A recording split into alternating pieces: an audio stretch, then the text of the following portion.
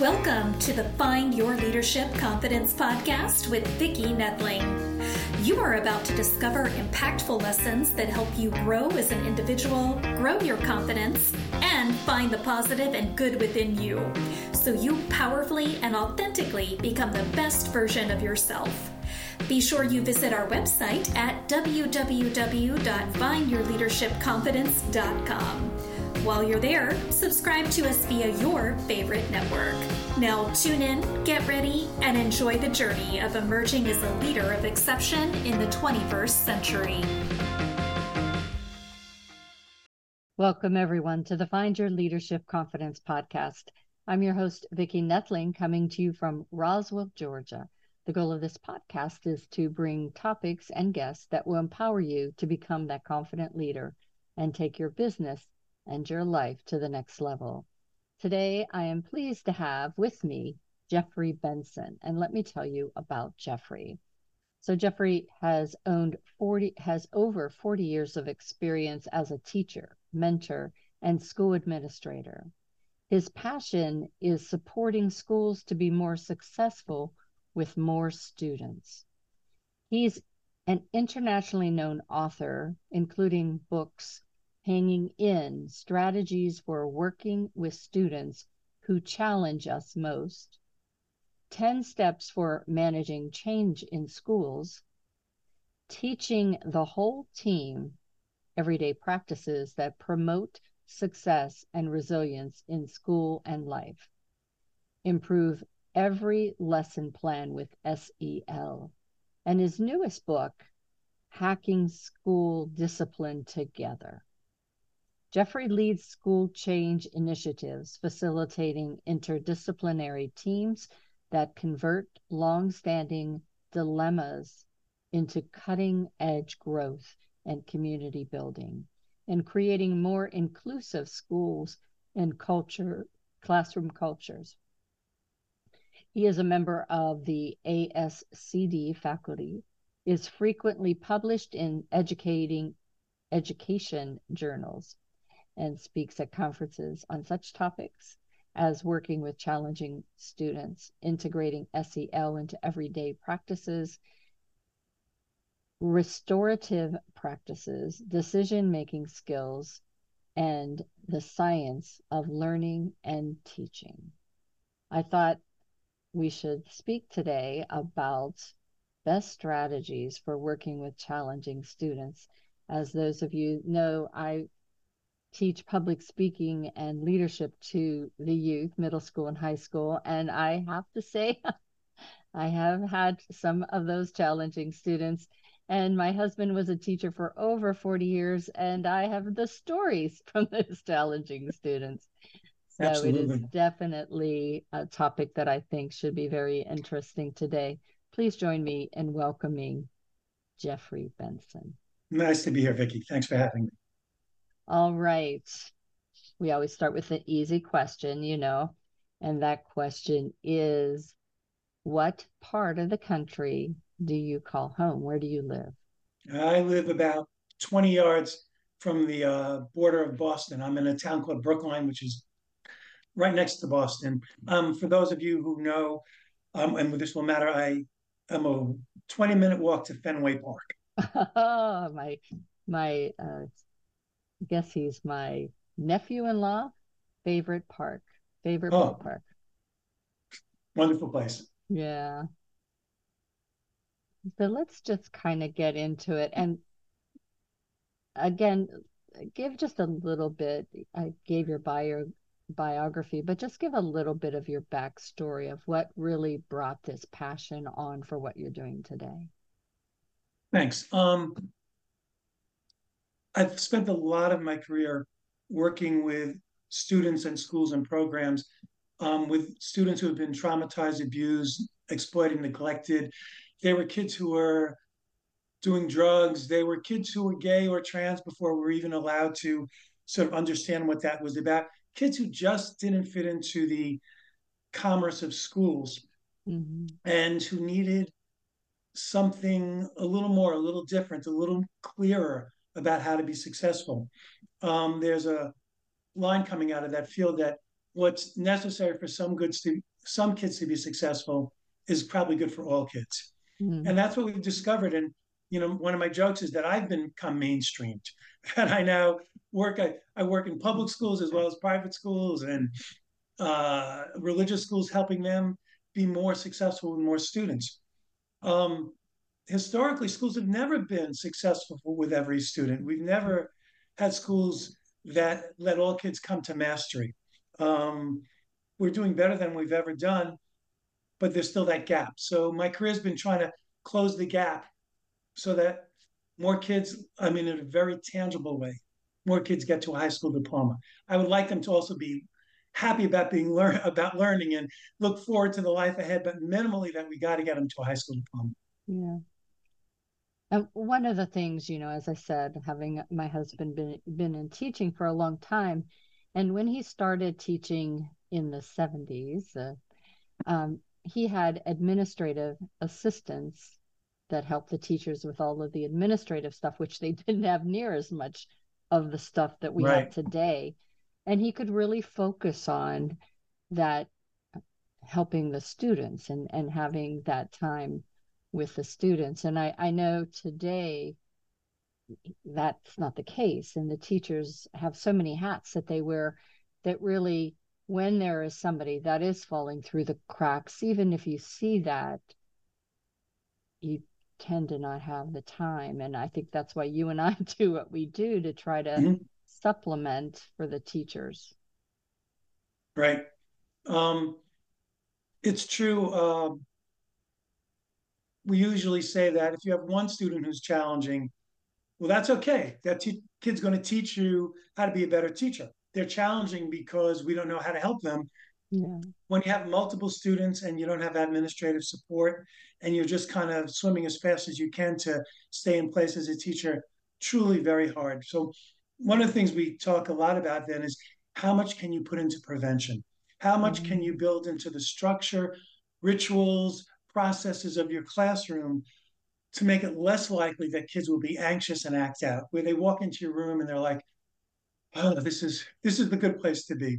Used to have a line in my school when I was a principal. We wanted the school to be more attractive than the streets. And as a teacher, I wanted my classroom to be more attractive than the hallway, which is hard competition. But the notion of it's a safe, the term we use is how do I make a safe and brave classroom for students? So they want to be there.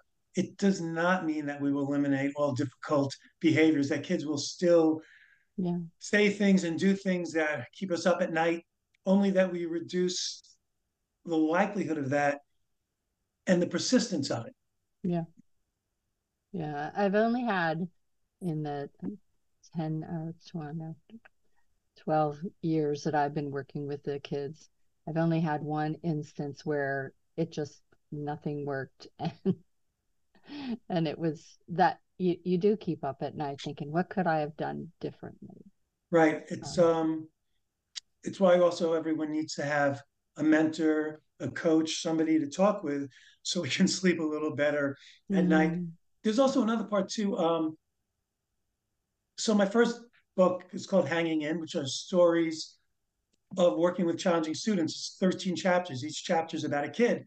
And how do we make sense of doing it? But after I wrote that book, I realized I needed a follow-up. So there's a short follow-up article, which is called When Not to Hang In. There's also a time when schools need to say we're not the right program. And we needed a checklist, a rubric. Have we done everything we could? And if we have, then it's time to say, you know what? There have been enough kids who have been hurt by not being given special services, as have been kids who have been excluded into the corners of the community because of their needs. I don't think teachers should be left to just make sense of a situation that is untenable for the kid, as well as them, as well as for the peers in the class. Exactly, the impact. And just to kind of, to the rest of the audience that maybe not have kids or not involved with teaching or whatnot, from a business perspective, what we're talking about is applicable too, because we have challenging clients, we have challenging coworkers. And, when do you give up that employee that just you've done everything you could. You've gone through that checklist, and there's just this isn't the right place for them. This isn't the right seat for them. Right. And should they move seats, or they leave entirely, and do it in a way that as has them maintain their respect and their self-confidence, self-esteem. Right. Can I jump in Not on that a little? I want to put on absolutely. my principal hat. So I have a principal hat and a teacher hat and a parent hat and a student hat. And I kind of go through them. They're all right there. So as a principal, one of the hardest things, there are a few hard things about leadership as a principal. And one is when you do have to let somebody go, when you do have to fire them, not rehire them for another year, not give them tenure, because you know you're doing tremendous damage in some fashion to that person's hopes, their aspirations, to their family life. It's a really tough decision to make, unless obviously the person's just toxic. But usually it's Mm-hmm. not. It's usually somebody who's mediocre and fading, and Yeah. the system could be better. But one of the things I've learned through the years, and I'm thinking this probably applies outside of schools, although I will say after now almost 50 years, almost all my stories are in schools, um, is that almost every time the coworkers of that teacher said to me that was the right thing to do, that they did not want to have someone who was that unmotivated and Mm-hmm. that corrosive to the teaching environment. And I'm the only person who has the power to make that move. And so that's on me to do Mm-hmm. that. The other part the teachers need to know, and I'm assuming this is also in other industries, is that there was a clear process Mm-hmm.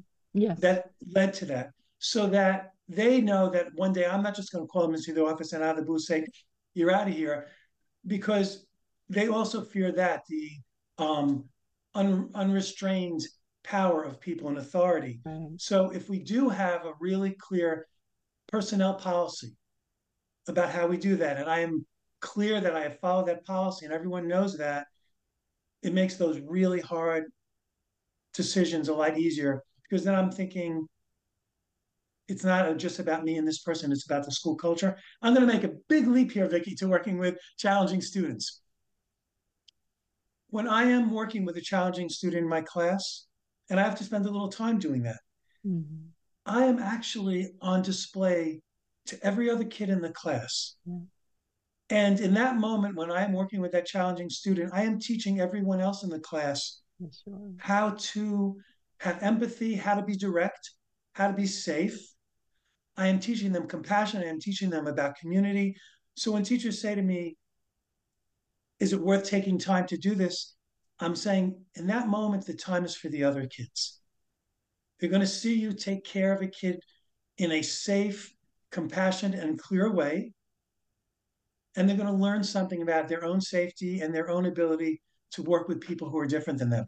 It may be for some of the kids 2 or 3 of the most important minutes in the year of how they learn to live on this planet. In Mm-hmm. addition to math, science, social studies, and English, they're always watching us to see how do we operate. Absolutely. And so as Absolutely. a leader of an organization, all the other employees are saying, how are you dealing with this person? Because I want to be dealt with dignity. Yeah, absolutely. Good news. Good advice. So, talk about the SEL, um, and how that supports learning. And for those that may not understand SEL, explain what that is too. Okay. So it's a social emotional learning. It's a set Mm-hmm. of skills that are always and have always been needed to actually be successful in schools. Mm-hmm. Um, one of my friends and mentors, I have one superpower, which is meeting mentors and holding on to them dearly until they become my friends. Yeah. John Diori, when he would start his school year with, he was a principal too, with the staff, he'd say, how do you want your students to change and grow with you this year? Not just learn the math, learn the English, but as people. And everybody had something that they wanted to say. They wanted their kids to be more confident. They wanted their kids to help each other. They wanted their kids to know how to ask for help. We've always had an implicit SEL curriculum in schools. If I had heard when my kids were young and in schools that their teachers did not expect my students to say, my kids to say please and thank you, and let my kids be rude, I would think that teacher was doing a disservice and was not a good teacher, even though there's nothing in the job description that It says they says should that. teach kids to be polite. We've Yeah. always had an implicit SEL curriculum. So the way of working it so it's not another curriculum, because we can't ask teachers to have yet one more curriculum or say, I've checked off the 15 minutes this week of doing SEL. How do we integrate it into the life of the classroom? So I'll give you a bunch of examples, but I'll talk about my own practice. Having identified what was important to me, and maybe it was just even not a conscious decision, just when I stepped back and I thought about what do kids hear from me all the time? And they would hear two things in various ways every day in some fashion. They would hear from me, you have beautiful brains, and all your brains are unique and different. And what you think and what you come up with is always amazing, even if it's not what anyone else has come up with.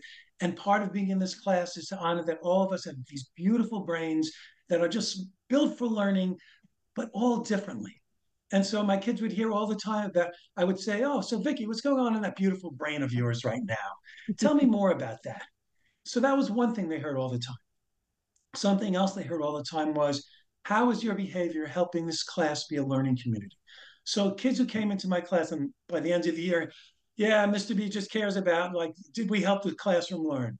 So it was like, no, you just can't do this for yourself. We learn as a group. Yeah. Yeah. I wanted my students to hear all those things as much as they heard, don't forget to put your name on top of the paper. Don't forget the date. So imagine for the teachers out there, administrators, or even people working in industry, how often do your people you work with, your students, I'll say that, hear that message explicitly from you? Yeah. Well, you can build that in. You can say they're going to hear that at this part of the lesson. As they're going to sit and work with their peers, I'm going to say, don't forget, we learn together. So as you sit down with your peers and as you're working together, make sure everyone around your table has their materials. That's what we do in this classroom. Mm-hmm. So they're going to do the lesson better. I've alerted them to what makes them learn better. So that's one whole part, that you just keep saying it. And by saying it, Yeah. it's also a prompt to me to praise it. Yeah. So I can say, hey, Vicky, I noticed that you're really helping the other kids at your table. You're doing a great job. Or instead of telling you what not to do, it's always better to tell kids what to do. So I say, hey, Vicky, remember right now, we're helping everyone at our tables get their stuff together. So the prompts becomes an option for praise. Periodically, I might have to say, hey, everyone, let's remember what it looks like to help each other. So I might take 30 seconds and go through that. They're still going to do the bulk of the lesson, but they'll probably do it better. Um, Also, that what we know, again, about the science of brains is that humans learn best when they feel safe. Yeah. There's not a gear in our head that's taking up space for all the things that we're concerned about. So the degree that kids know that they're going to be treated with dignity and respect, that what they're thinking matters, that everyone in the class is there together to learn, and that the teacher will hold that accountability to the Mm-hmm. group. They come into Mr. Benson's room feeling like this is a place where I can think, where I can take risks, where it's not just, what's the right answer, Vicky? What's the right answer? Cold calling, but, oh, Vicky, what are you thinking now? That's so Mm-hmm. interesting. Oh, you thought 2 and 2 is 5? Wow, the rest of us got 4. How'd you get 5? Fascinating. And that I'm fascinated with how you're thinking. Mm-hmm. So SEL has always been there. So, and a lot of the book, and I'm not trying to sell the book here, is that um, make it from implicit to explicit. What is important to you in your classroom? So for you, it might be that kids learn how to advocate for themselves. So you might at the beginning of the lesson say, okay, everyone, remember, if you need help in any of these ways, this is the time to practice advocating, because that's what we do in this class. You say that 3 times a day, it becomes part of the culture of your class and it becomes part of the character of the kid. I would love it if kids knew from kindergarten through 12th grade that how do I advocate? What am I allowed to advocate for? Mm-hmm. So by the time they get to us in high school, they got that. Mr. B, I know I Exactly. need to sit by the window now. Mr. B, can I have graph paper instead of line paper? For those of you who are interested, if you write to me at my website, jeffreybenson.org, I have a long list, K to 12, of things kids can advocate for. So that if Nice. you want to make your classroom culture about kids advocating, you can say, here are the 5 things I want kids to know in my classroom to advocate for. It's not another curriculum. It just becomes part of the commerce of the class, as often as don't forget to push in your chairs, don't forget to pick up the papers. Awesome. And so I was writing notes. Be, one of the things that I noticed as you were talking, and again, I always try to tie in the importance of what we do today with our elementary, middle school, high school impacts who they are later. And so I wrote down That's that the purpose. yeah, so I wrote That's down the that goal. everything that you're talking about, advocating for yourself and helping others and everything, those are all skills that we need in our business lives, in our social lives, Right, and having understanding that, that it's a safe environment and that you're all pulling together. I think a lot of times our education was more so a competitive, yes, which is part of the world, but it made you think that you always had to be the best, you always had to be perfect, you always had to be right, and didn't understand that innovation and creativity comes from being wrong, and using that to keep on asking the questions like what else, why, right, and all of those don't make you be less educated or informed. It makes you more inquisitive and interesting. right. And what we know from different polls and studies and surveys is that the skills kids need going forward in the world, as much as I love every subject, I would love everyone to master algebra 2. What they really need to learn to do are the things you just said. That will make them better. And I hate to say, I don't think the goal of school is to make kids compliant employees. I think they to be creative and active members of whatever community Yeah. they're in. And all of the skills you were just talking about are how will our kids be active and creative members of jobs, of families, of religious institutions, of their YMCA's, of their larger clan of family that they're in, of their neighborhoods, of their street. That's what we want kids to do. Mm-hmm. That's why we're educating them. Yeah. So that they, as I always said to my students, because I'm going to retire and I'll need you all to make sure that the trains are running. I want my Social Security checks coming and I want the food in the stores to be healthy and fresh. I need you all out there when I'm done to make sure that the world is running well. And you Yeah. need all of those skills to do that. So two thoughts on that. One, I retired as a project manager, and as a project manager, we need that creativity, that innovation, all the skills that we talked about so far today Yeah, make you a strong leader of a project. But oftentimes you find people that get stuck because they were taught that this is how you do things. And so when I ask you to go outside, color outside of the box, outside of the lines, it's difficult because it's not what you were taught. Um, so I'd love to speak to that. May yes, I? please, Okay, please. I'm figuring that was my prompt. Hmm. So one of the things we do poorly in school reform is, and we drown in reforms in schools because, and I understand that we like mastery and we know everyone's not a mastery, so we're constantly throwing things in and we don't follow through on them. And veteran teachers are like, I've seen them come and go.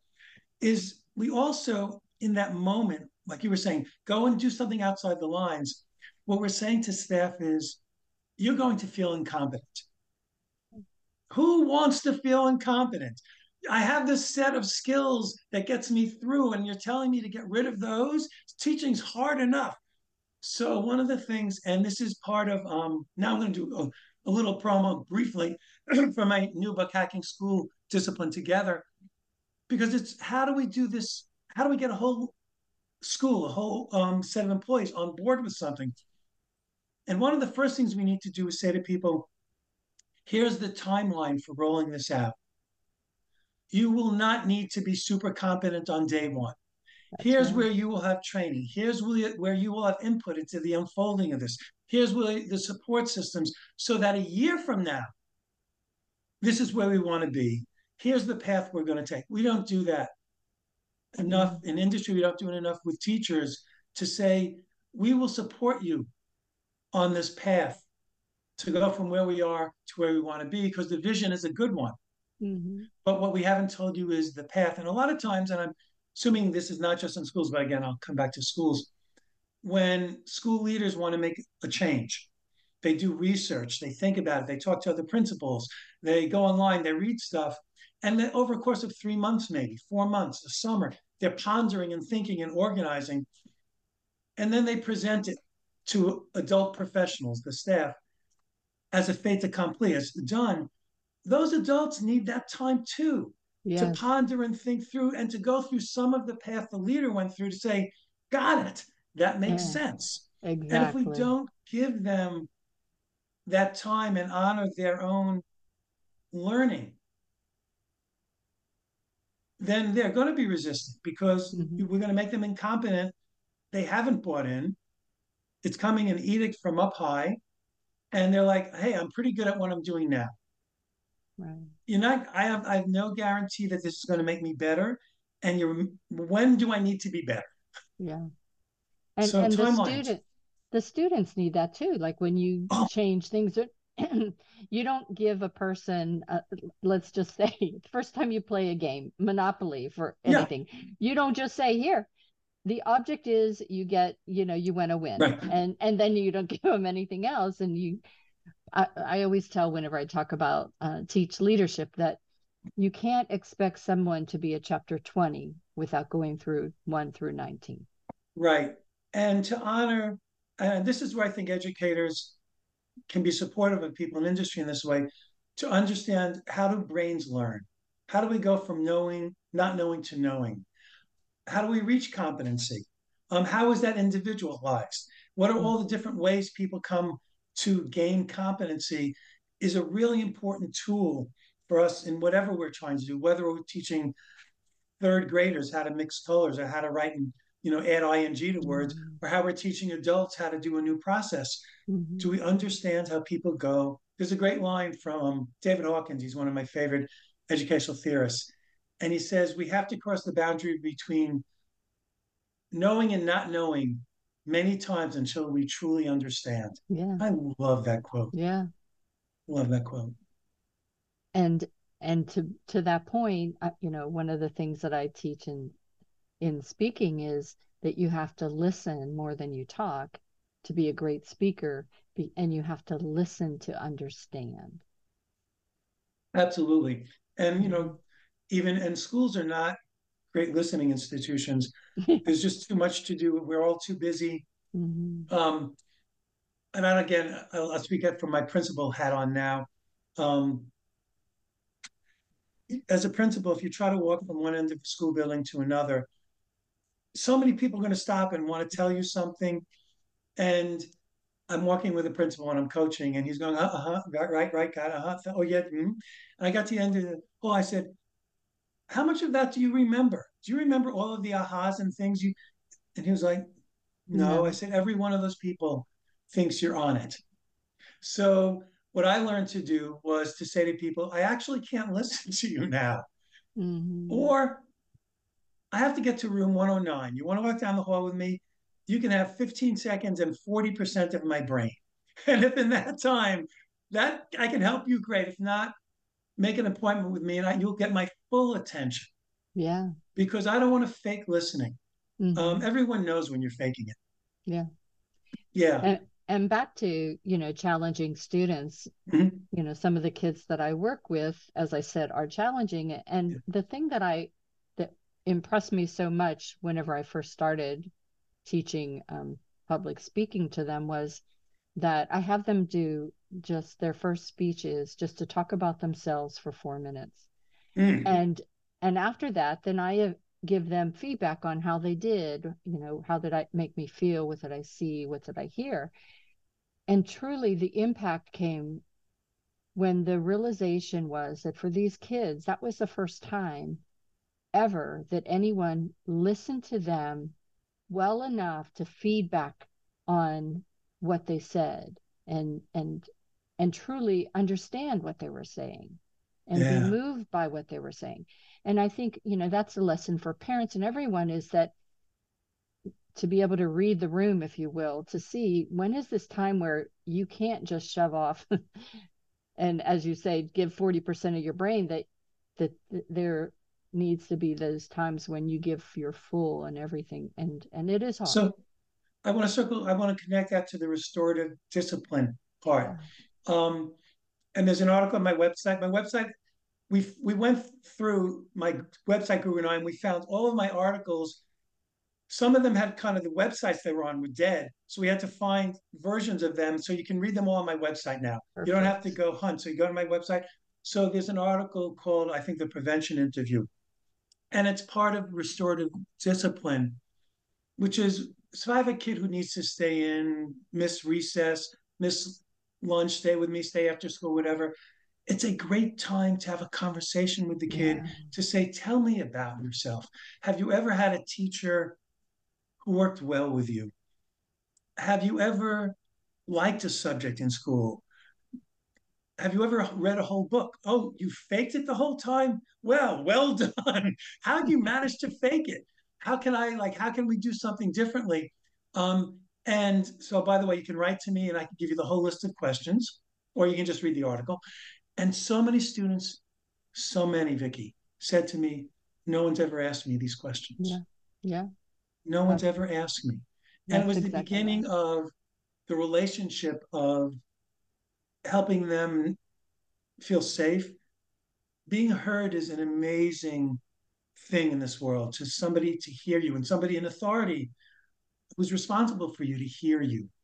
And so at the end of the interview, the kind of two lines, is there anything else you want to tell me?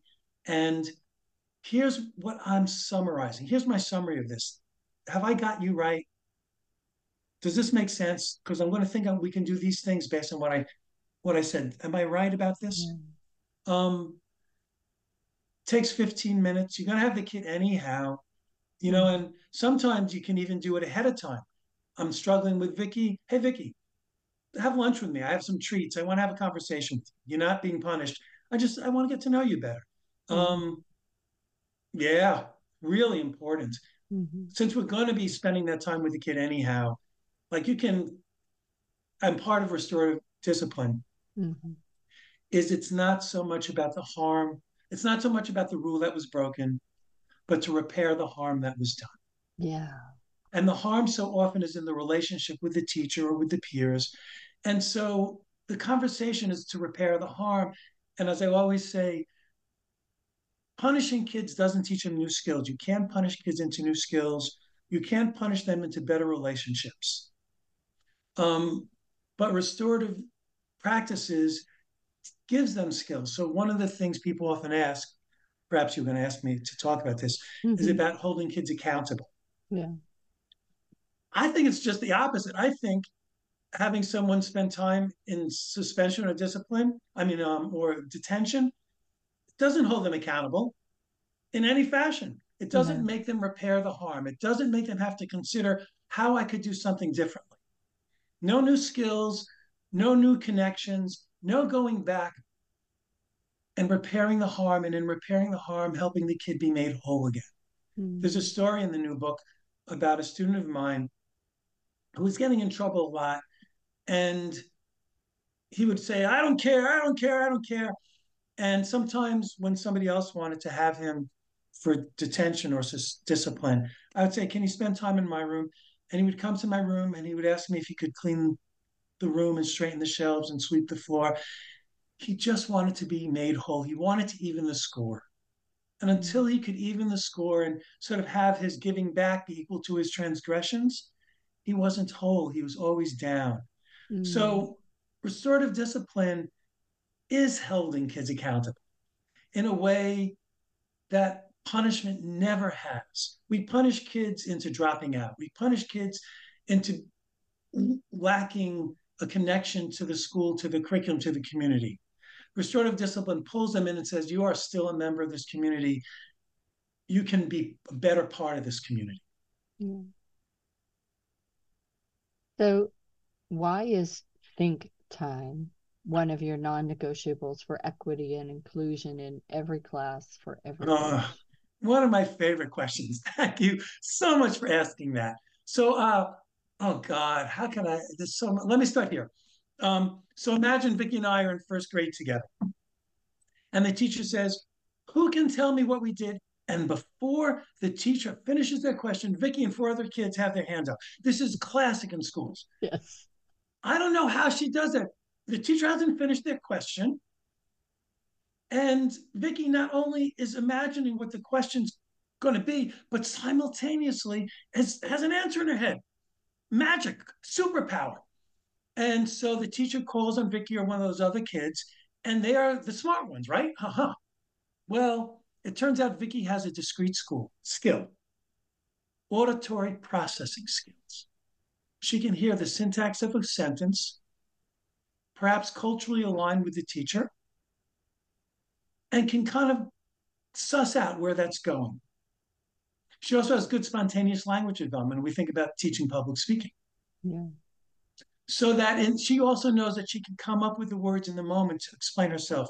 Now, me, I need to hear someone finish their sentence. And then I need a moment to say, Hmm. hmm. And then to think, do I have something that I want in this public forum Yes. to say my answer? And I don't get a chance to do that because it's too late. So by 1,000 times a year, this happens Yeah.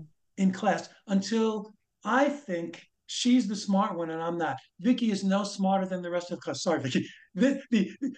We all want to learn, but we've mistaken auditory processing speed for commitment and intelligence. We mistake speed for smart in school. Yeah. We mistake quickness for wisdom. So Mm-hmm. I instead, as a teacher will say, because the question the teacher was going to ask was, who can tell me what we did yesterday in math? Now, I had something to say, but I never get to say it. Instead, I say, everyone quiet, 10 seconds of think time. Sometimes I was like, 14.72 seconds of think time, because I can play with it and make it fun for the kids. Everyone think for a moment. What's one thing that happened in math yesterday? Collectively, we will put back, because all of you, all of those beautiful brains can help us remember what happens in class. So some kid might say after think time, I remember, Mr. B, when the number you were supposed to write on the board was 17 and you wrote 7 and we were off for 3 minutes. I'm like, oh, I remember too. Does everyone remember that? And that revives in all of our memories the experience of the class. Yeah. Or somebody else might say, I remember when Vicki asked that question about the number 3. I was like, oh, I remember that too. Wow. Somebody else might say, I remember when a bird landed on the windowsill. Me too. That was part of the experience of being in the class together. And all of us collectively are now responsible for thinking. As one of my snarky teenage students once said to me, Mr. B, first, okay, Mr. B, why do they ask so many questions they already know the answer to? And my corollary to that is, why do we think because one person answers the question that anyone else has done the thinking that requires them to learn and grow their brains? Mm-hmm. And that's the problem with no think time. We basically are saying, if you can't answer fast, you're not part of this commerce of the class. Yeah.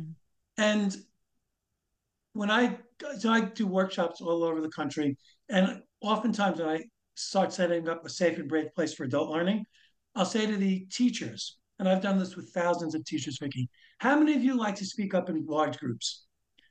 10% of the teachers raise their hands. And I say, therefore, we should not judge or assess, evaluate, or damn kids who don't speak up in class. That's exactly right. And so, how do we make a safe and brave class? Think time is essential.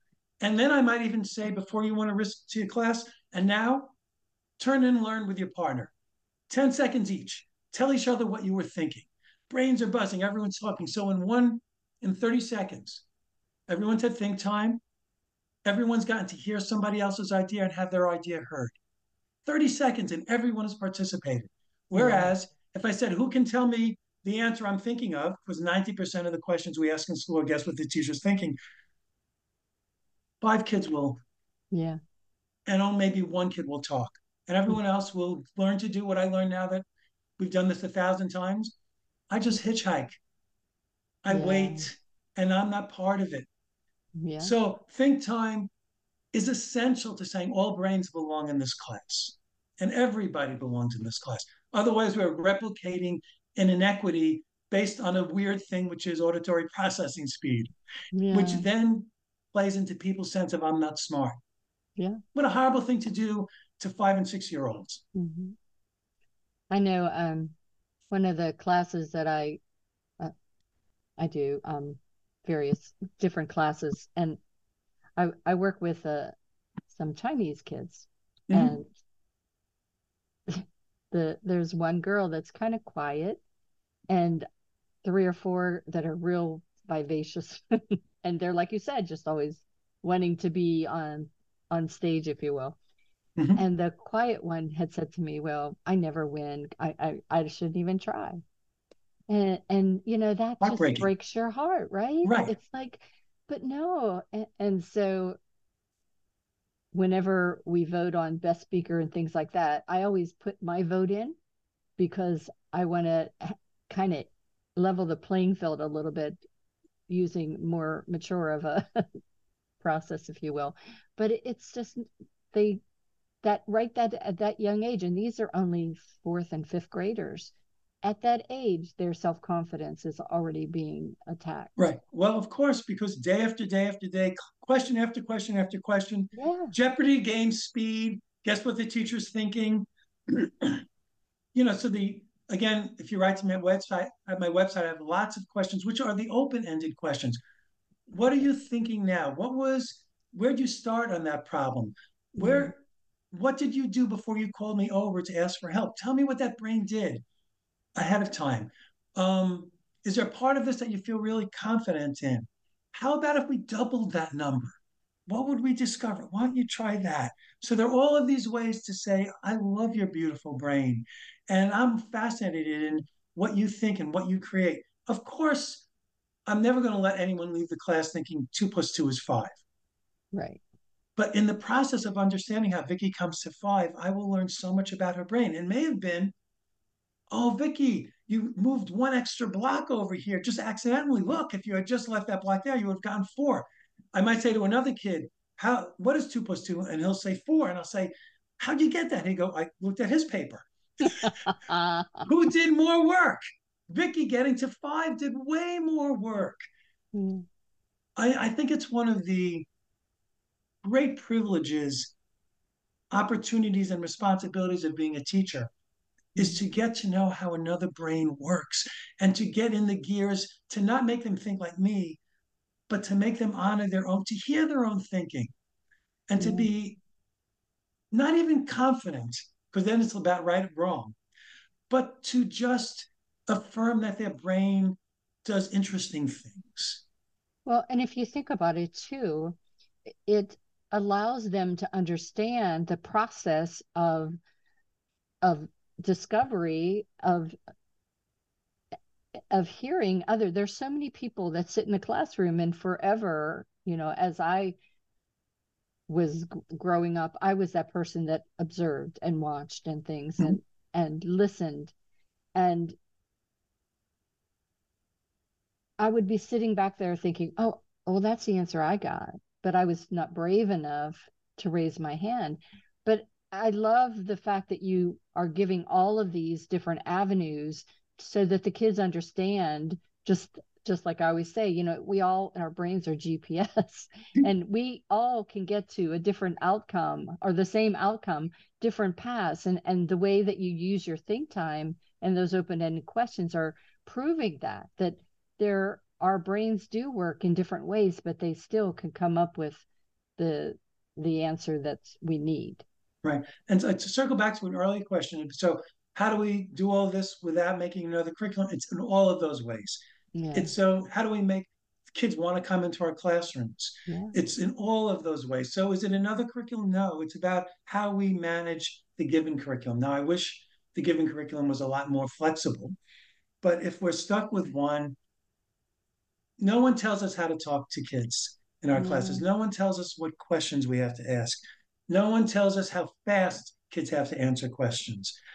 We get to do all of that. We get to tell them over and over again how wonderful their brains are. Yeah. It's like I said, I wish I live on a very lovely street with lots of little kids on it. Yeah. And luckily I know a lot of them because I know their parents, and I get to sit with them where they're looking at a flower and just say, what are you noticing? Tell me Yeah. about that flower. I wish I could do that with every kid, but as a teacher, I actually am paid to do that. Wow. Fascinating. So, one of my last questions before we go to the slide is why is it, or what is so important about having those opening and closing Uh, ritual in your classrooms? I agree that that's very important. it's part of safe and brave classrooms. It's part of having rituals because rituals and procedures make for some level of predictability. And Mm-hmm. that's really helpful for kids. Um, One of my favorite opening parts. So I think kids, the first thing they do in class should be something in which they feel competent. Mm-hmm. There's a line that you can't feel confidence until you feel some of your competence. Mm-hmm.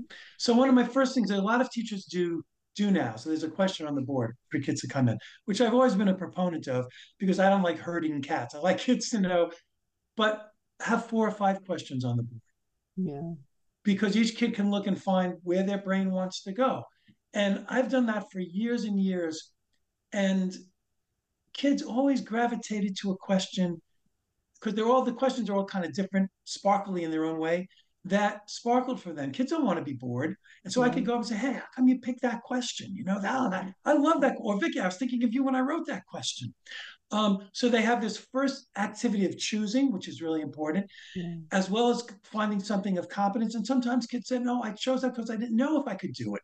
Wow, cool. Um, and then kind of a settling in. Um, all right, then we're kind of ready. Okay, everyone's brains are here. We're kind of all in this together again. Hey, welcome back. Closing rituals. One of the silliest things we do in schools, especially middle school and high schools with their bells, it's like we're writing on the board and the bell rings. We say, don't forget page 34 homework, every other question, plus the essay questions at the bottom. Don't forget we have kids' brains are gone by then. Yeah. They've been hijacked by the bell, by the people moving, by everything they have to do. So in a lot of schools I work in, and individual teachers can do this if the school doesn't bless it, is you stop the official, seemingly you stop a lesson with 2 or 3 minutes left, but the lesson continues to secure the lesson. So I might say, okay, stop, let's be quiet for 10 seconds. We did a lot of good work. What do you remember most about the lesson today? What's kind of sticking in your head? Think time, 10 seconds. Turn and talk to your partner. What do each of you remember? What seems most important? So your brains go through the lesson's not done.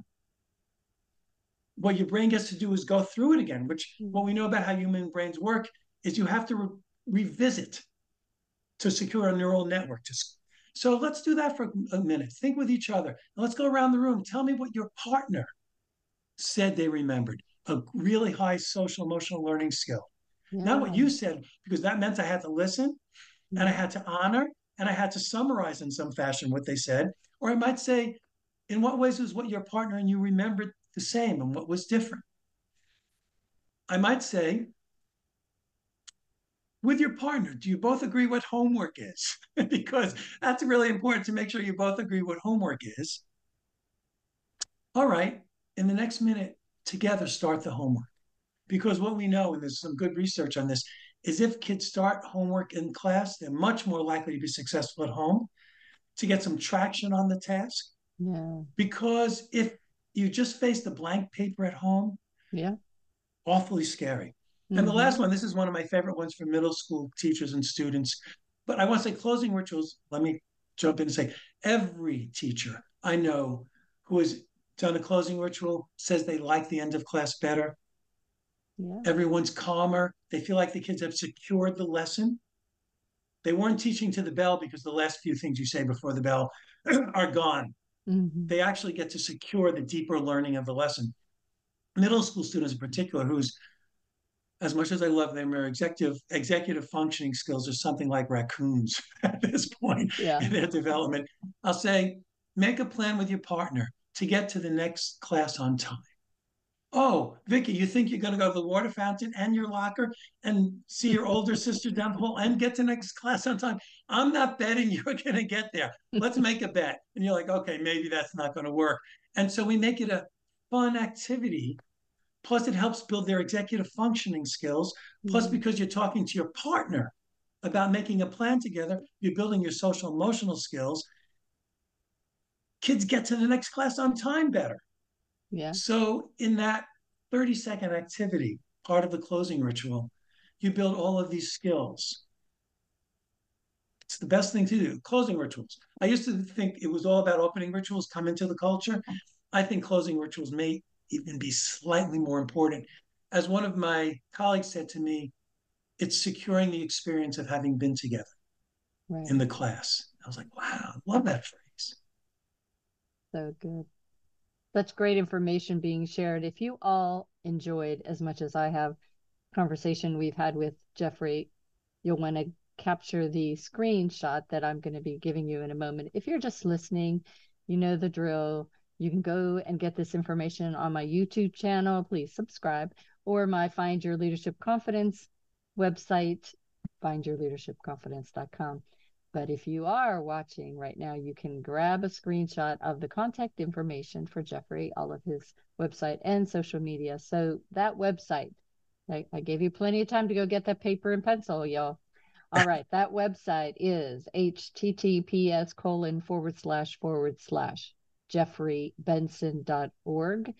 That's jeffreybenson.org. And Jeffrey is Jeffrey, Benson.org. Right. And also through my website, you can write to me. Please feel free. I love being in correspondence. Excellent.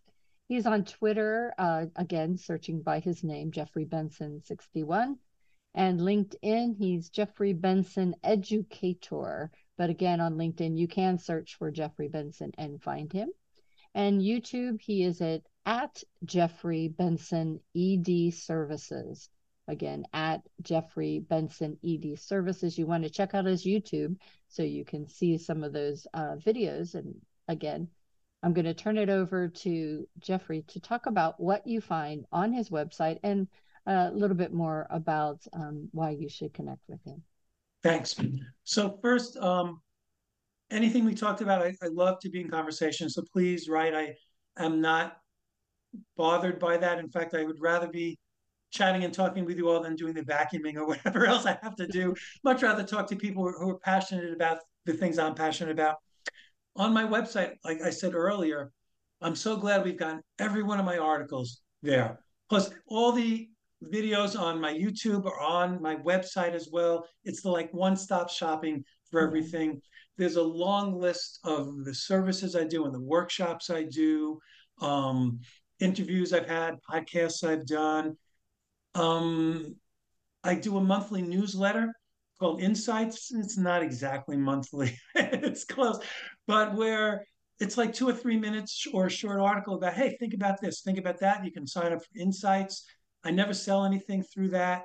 I'm excited about the new book coming out, Hacking School Discipline Together, because it gave me a chance to say, how do I take my leadership understanding of an organization and my understanding of child development and my understanding of discipline and my understanding of teacher and administrator relationships, and how do we put that all together to say you can, and with a timeline for change, how do we go from punishing students in 1 year as a school culture to having restorative practices. So and that's coming out early 2024, sometime before the spring, hopefully.